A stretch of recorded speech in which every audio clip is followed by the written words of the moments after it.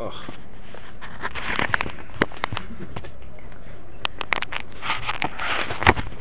Let's try this out and see how far it goes.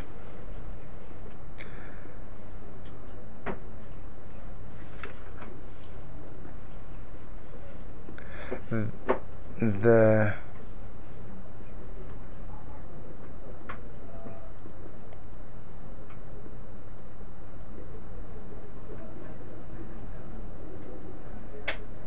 okay.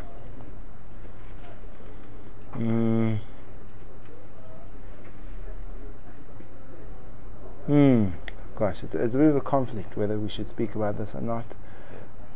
Because why? Because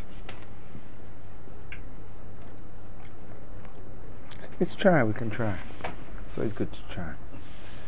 In our system of spiritual advancement, there's a whole apparatus,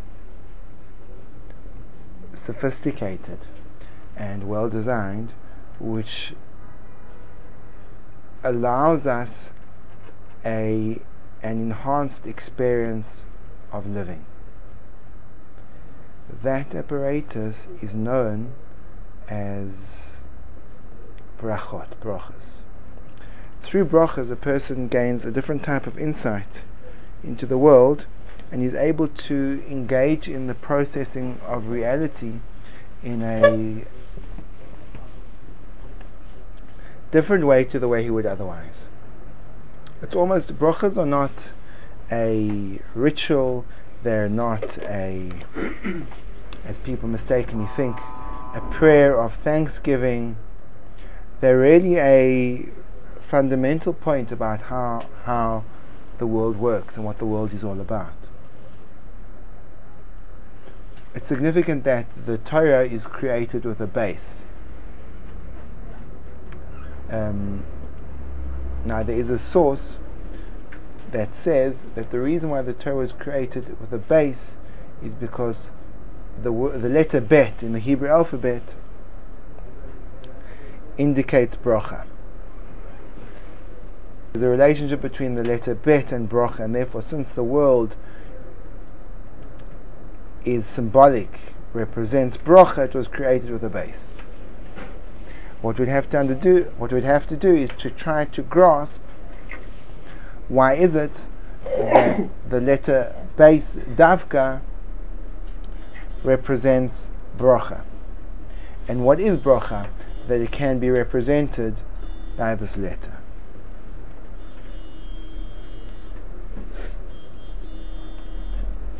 As we all know, the letters of the Hebrew alphabet all have not only a numerical value, but they have a significance. They have a significance in the way that the letter is formed, and they also have a significance in the role the letter plays in its relationship to the letters before and after it.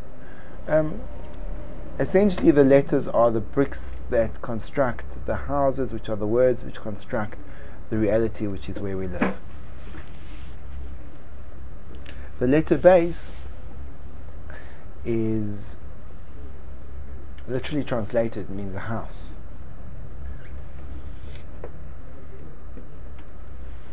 A house, a bais, is a category of mokim. It's a category of space. A bais is not bricks and mortar. A bais is the space within the bricks and mortar. The space always remains a concept. Space is not a reality. Space is conceptual. The bais is contained by the walls and the roof. It's not the walls and the roof. The bais is what's contained by the walls and the roof. And the bais is a space which has the capacity to proliferate, to increase, to go beyond its walls.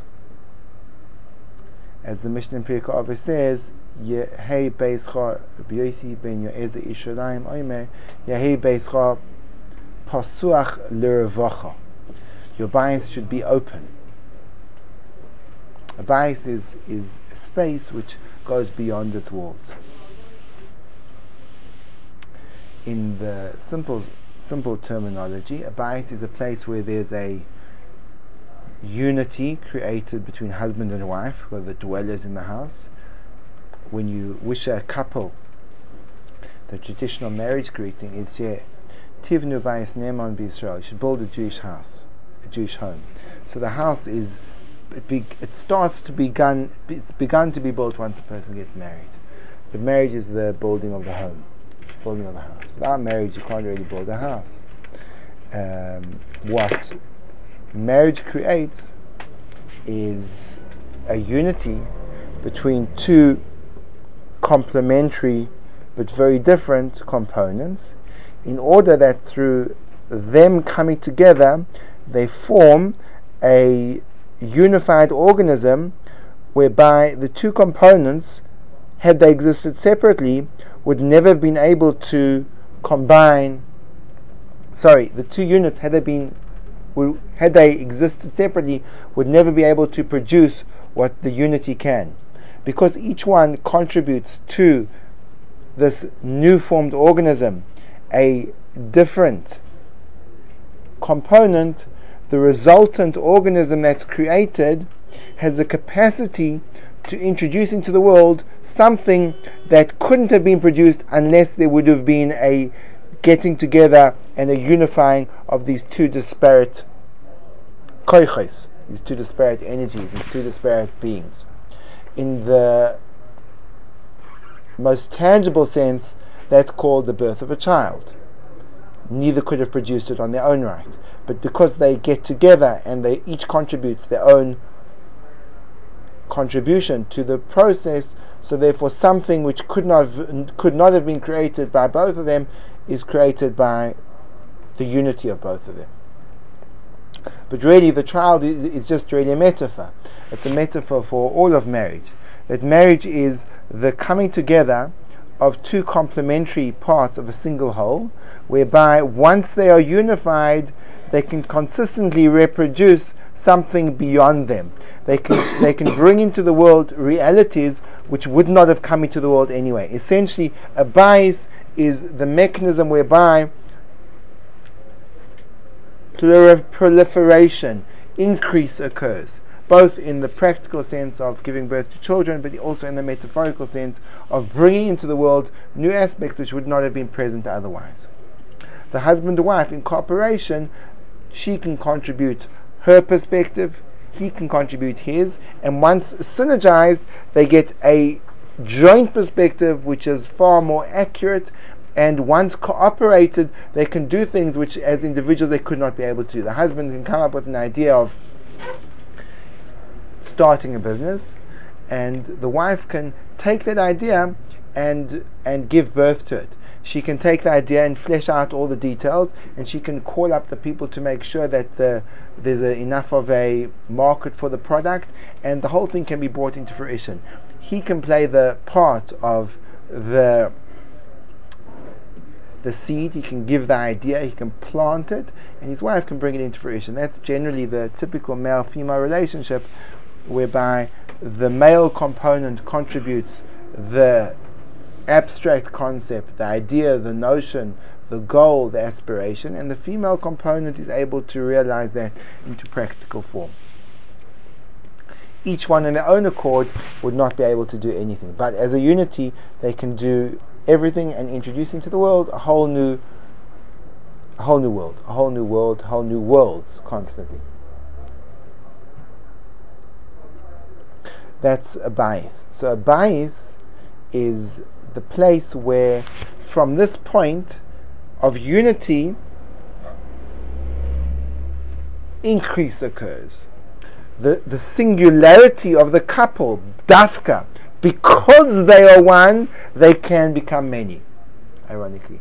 Because the couple unite, because each one contributes to this relationship their unique component to form a singular organism, dafka, the unity, the oneness, creates multiplicity. Because they get together, they can have a child. If they would not get together. They couldn't have a child. When they are one, they can produce many. When they are not one, many doesn't exist. So therefore, ironically, a bais is the movement from oneness, from singularity to plurality. The process of creation is no different. As we know that HaKadosh Baruch Hu is one, and creation begins with a base. Creation begins with a base. A base means two, because the nature of creation, again, is a singular entity spreads out, kiviyachol. And in doing that spreading out, in that multiplication, in that proliferation, in that fruitful reproduction, the world evolves. The world comes into being. Bereshis. So Bereshis is the transition from oneness to many. And brocha is precisely the same thing. A brocha, the translation of the word brocha means to increase, to add on to diversify, increase in many different ways. Brocha doesn't mean blessed. It means to multiply. As it says in the verse, Uvarech es lachmecha, and you will be mevarech my bread. It doesn't mean that HaKadosh Baruch Hu will come and recite some type of ritual incantation over my nice French baguette. Rather, what it means is that the bread will become many. It will increase. So bracha is increase, and it's represented, of course, as we've said many times before, in the letters of the word, which all share the numerical value of 2.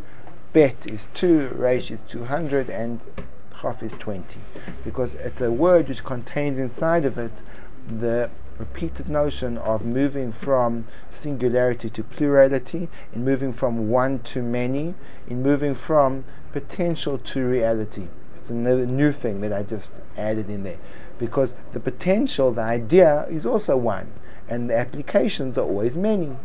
The idea of electricity is movement of electrons from one point to another, but the applications of electricity are lights, are cell phones, are electric heaters, are cars, or whatever you want. There's millions of applications, but the idea is just one.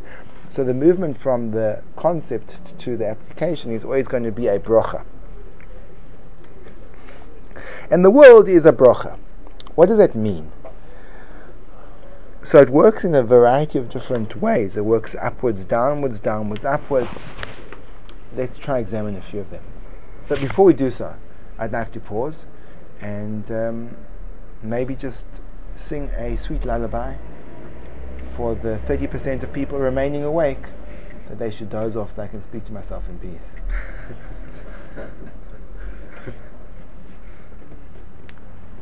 The lullaby I've chosen for the occasion is an ancient Zulu lullaby. It was sung traditionally to two slumbering infants, or potentially at the time they were crying. And the words are Shasha Baba Shasha.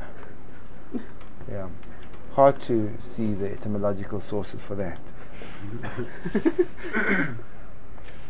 So Rabbi Isai, welcome back for those of you who had been temporarily. And now we're back to the point. Bracha, the world, our lives, how do they all interconnect? Why is it so important? What we've said until now is that the idea of bracha is not some type of ritual obligation prior to eating of food or other events, reciting some type of format in order to fulfill some type of by-rote halachic obligation. Heaven forfend! Rather, the idea of bracha is the movement from a singular source to a reproduction, to a many. Let us further investigate the idea. When you have something that is a source of bracha, this oneness, essentially what it means is, in the oneness, there is the raw kernel that contains everything that will come thereafter. In the idea of electricity, there is the potential for absolutely everything which will evolve. The starting point is the potential, which is one, but when realized, it becomes billions of different things. When we recite a bracha, we do a very interesting process. Because if the bracha is an increase, let's try to figure out when I make my bracha on this apple, how do I facilitate that process? Where's the increase? I'm simply looking at the apple and reciting some type of prayer in regard to it. But if we go a little bit deeper, we see things come out slightly different. The way increase works is there's a singular source of abundance. Call it, in the heavenly realms, we'll call it the power to satiate the needs of people through a variety of different colored and shaped fruits. It's an abstract power. That's the source of the bracha. It's located kivyochel in HaKadosh Baruch Hu. And that power, when it manifests down on this earth, it creates a proliferation of apple trees, of orange trees, of pear trees, of nectarine trees, of pomegranate trees, of olive trees, of date palms, of avocado trees, of those little grapevines, sorry I forgot the vines, of fig trees, etc. But it's all coming from one source. The source is the proliferation potentially that's in the abundant kindness of the Creator. And therefore, when I perceive all these multifaceted creations on this world, there is a danger that I will be seduced into perceiving things on a purely sensory, from my senses. Our sensory intake will tell me, well, here's an apple. And because I'll see the apple with my eyes, and I'll smell the apple with my nose, and I'll taste the apple with my tongue, and I'll feel the apple with my fingers and my tongue, my process of eating of the apple will begin and end in that act. Essentially, it will be an act which will be limited in space and time, and it will be the singular eating of a singular apple. Because if I approach things through my body, so then it cannot extend beyond the narrow parameters of the act. What a bracha does is it takes that act which is locked in a particular time and space, and it radically expands it to a completely different realm. And how does it do it? It does it in the following way. When you about to eat the apple and you say, Baruch atah Hashem Elokeinu melech haolam boyei pru'eit, what you're doing is as follows. You're saying, I'm not going to process this apple through my taste buds, feel, touch, smell alone. I'm going to introduce my understanding. I'm going to see through the eyes of my seichel. I'm going to examine the conceptual apple before engaging in it and try to find its source in reality in a realm which is above and beyond the physical. I'm going to transcend the experience of eating an apple in the physical sense and make it a transcendental experience. How do I do that? It's quite simple. What I do is I allocate the apple's placement in the biggest sphere of the creation. And I say, Baruch atah Hashem Elokeinu melech haolam, Makor habracha. Hashem, you are the source whereby things move from singularity to plurality. You create increase in this world. You have a relationship to us, Elokeinu. Melech haolam, you are the one that really guides and guards that things come out the way they do. Melech haolam, even though it's hidden, haolam. Boirei, you created the fruit to eat. So what am I doing? I'm taking this apple which is locked in space and time, and I'm going back to its source. I'm tracing it all the way back, and I'm saying, even though this is a singular apple, but it's purely a representation of a much deeper and more powerful source. It goes all the way back to the unity of HaKadosh Baruch Hu, which when manifested can also manifest in the form of an apple. When I do that, so not only do I create a unified theory of the world, everything is interlinked and everything works together with one another. Not only do I have a spiritual component to a very physical act, but what I do is I unlock within the eating of an apple a gigantic font of spiritual influence, because by me associating this apple with its source, essentially I make a connection. I create a current that can be conducted between the apple down here and the source of the apple up there. And in doing so, by creating that unity, by taking those two things which aren't intrinsically created from the human perspective, because I can separate them and I can just eat the apple and dislocate it from its source, by creating the connection, so that sets up a conduit. Through that conduit can flow the powerful influence of Hashem.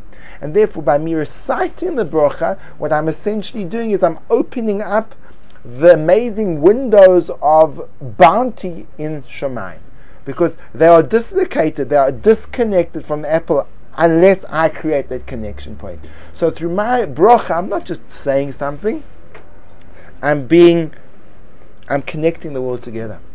I'm unifying the world, the top and the bottom, and putting them together and saying, even though there seems to be a distance between the spiritual and the physical, when I show I can do it through the magic of Seichel, which is the ultimate combining component in a man, I can combine, I can fuse, I can mold and weld the two disparate creations into a singular being and into a singular experience, and by doing so, transcend.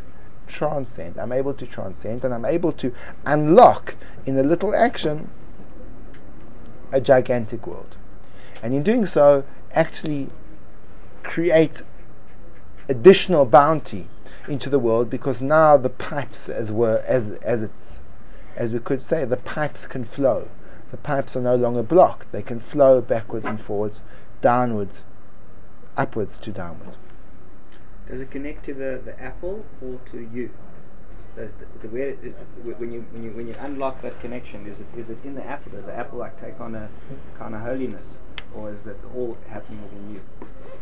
I don't know if it's a. It's always wondered. Like elevating the mundane. The apple moves from.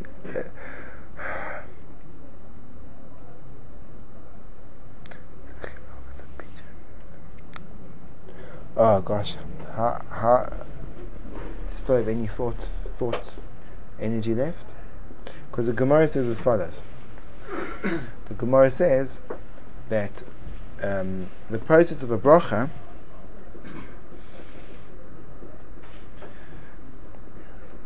the Gemara in the beginning of the 6th chapter of Brachas says that the process of a bracha is akin to a pigeon of Kodesh. In other words, there are certain artifacts, foods, articles that a person can designate for holy usage, and then they become forbidden to be used for mundane usage. There is an option, however, if you take the sanctity, the kedusha that is present on the particular article, it can be transferred to money, for example. So what you do is you say, this article is worth $100. I want you to take these $100 and shift it to here, and then I'll use this for holy use. And in doing so, the kedusha, as it were, shifts, and now this article becomes permitted for profane use. The Gemara says a bracha does exactly the same thing. A bracha is everything, as it were, is designated for the service of Hashem, and by a person making the bracha, it's a form of shifting the kedusha. So the question is, how does the kedusha shift and how does it work? Where does it shift to? There's no coin here.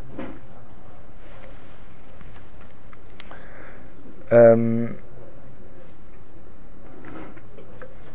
now what you have to say is as follows: that the kedusha, which is locked up in the apple, is that the apple proclaims in its own way that it is sourced in a higher realm, a realm of goodness, a realm of plenty, a realm of sweetness, and that the source of all that is HaKadosh Baruch Hu.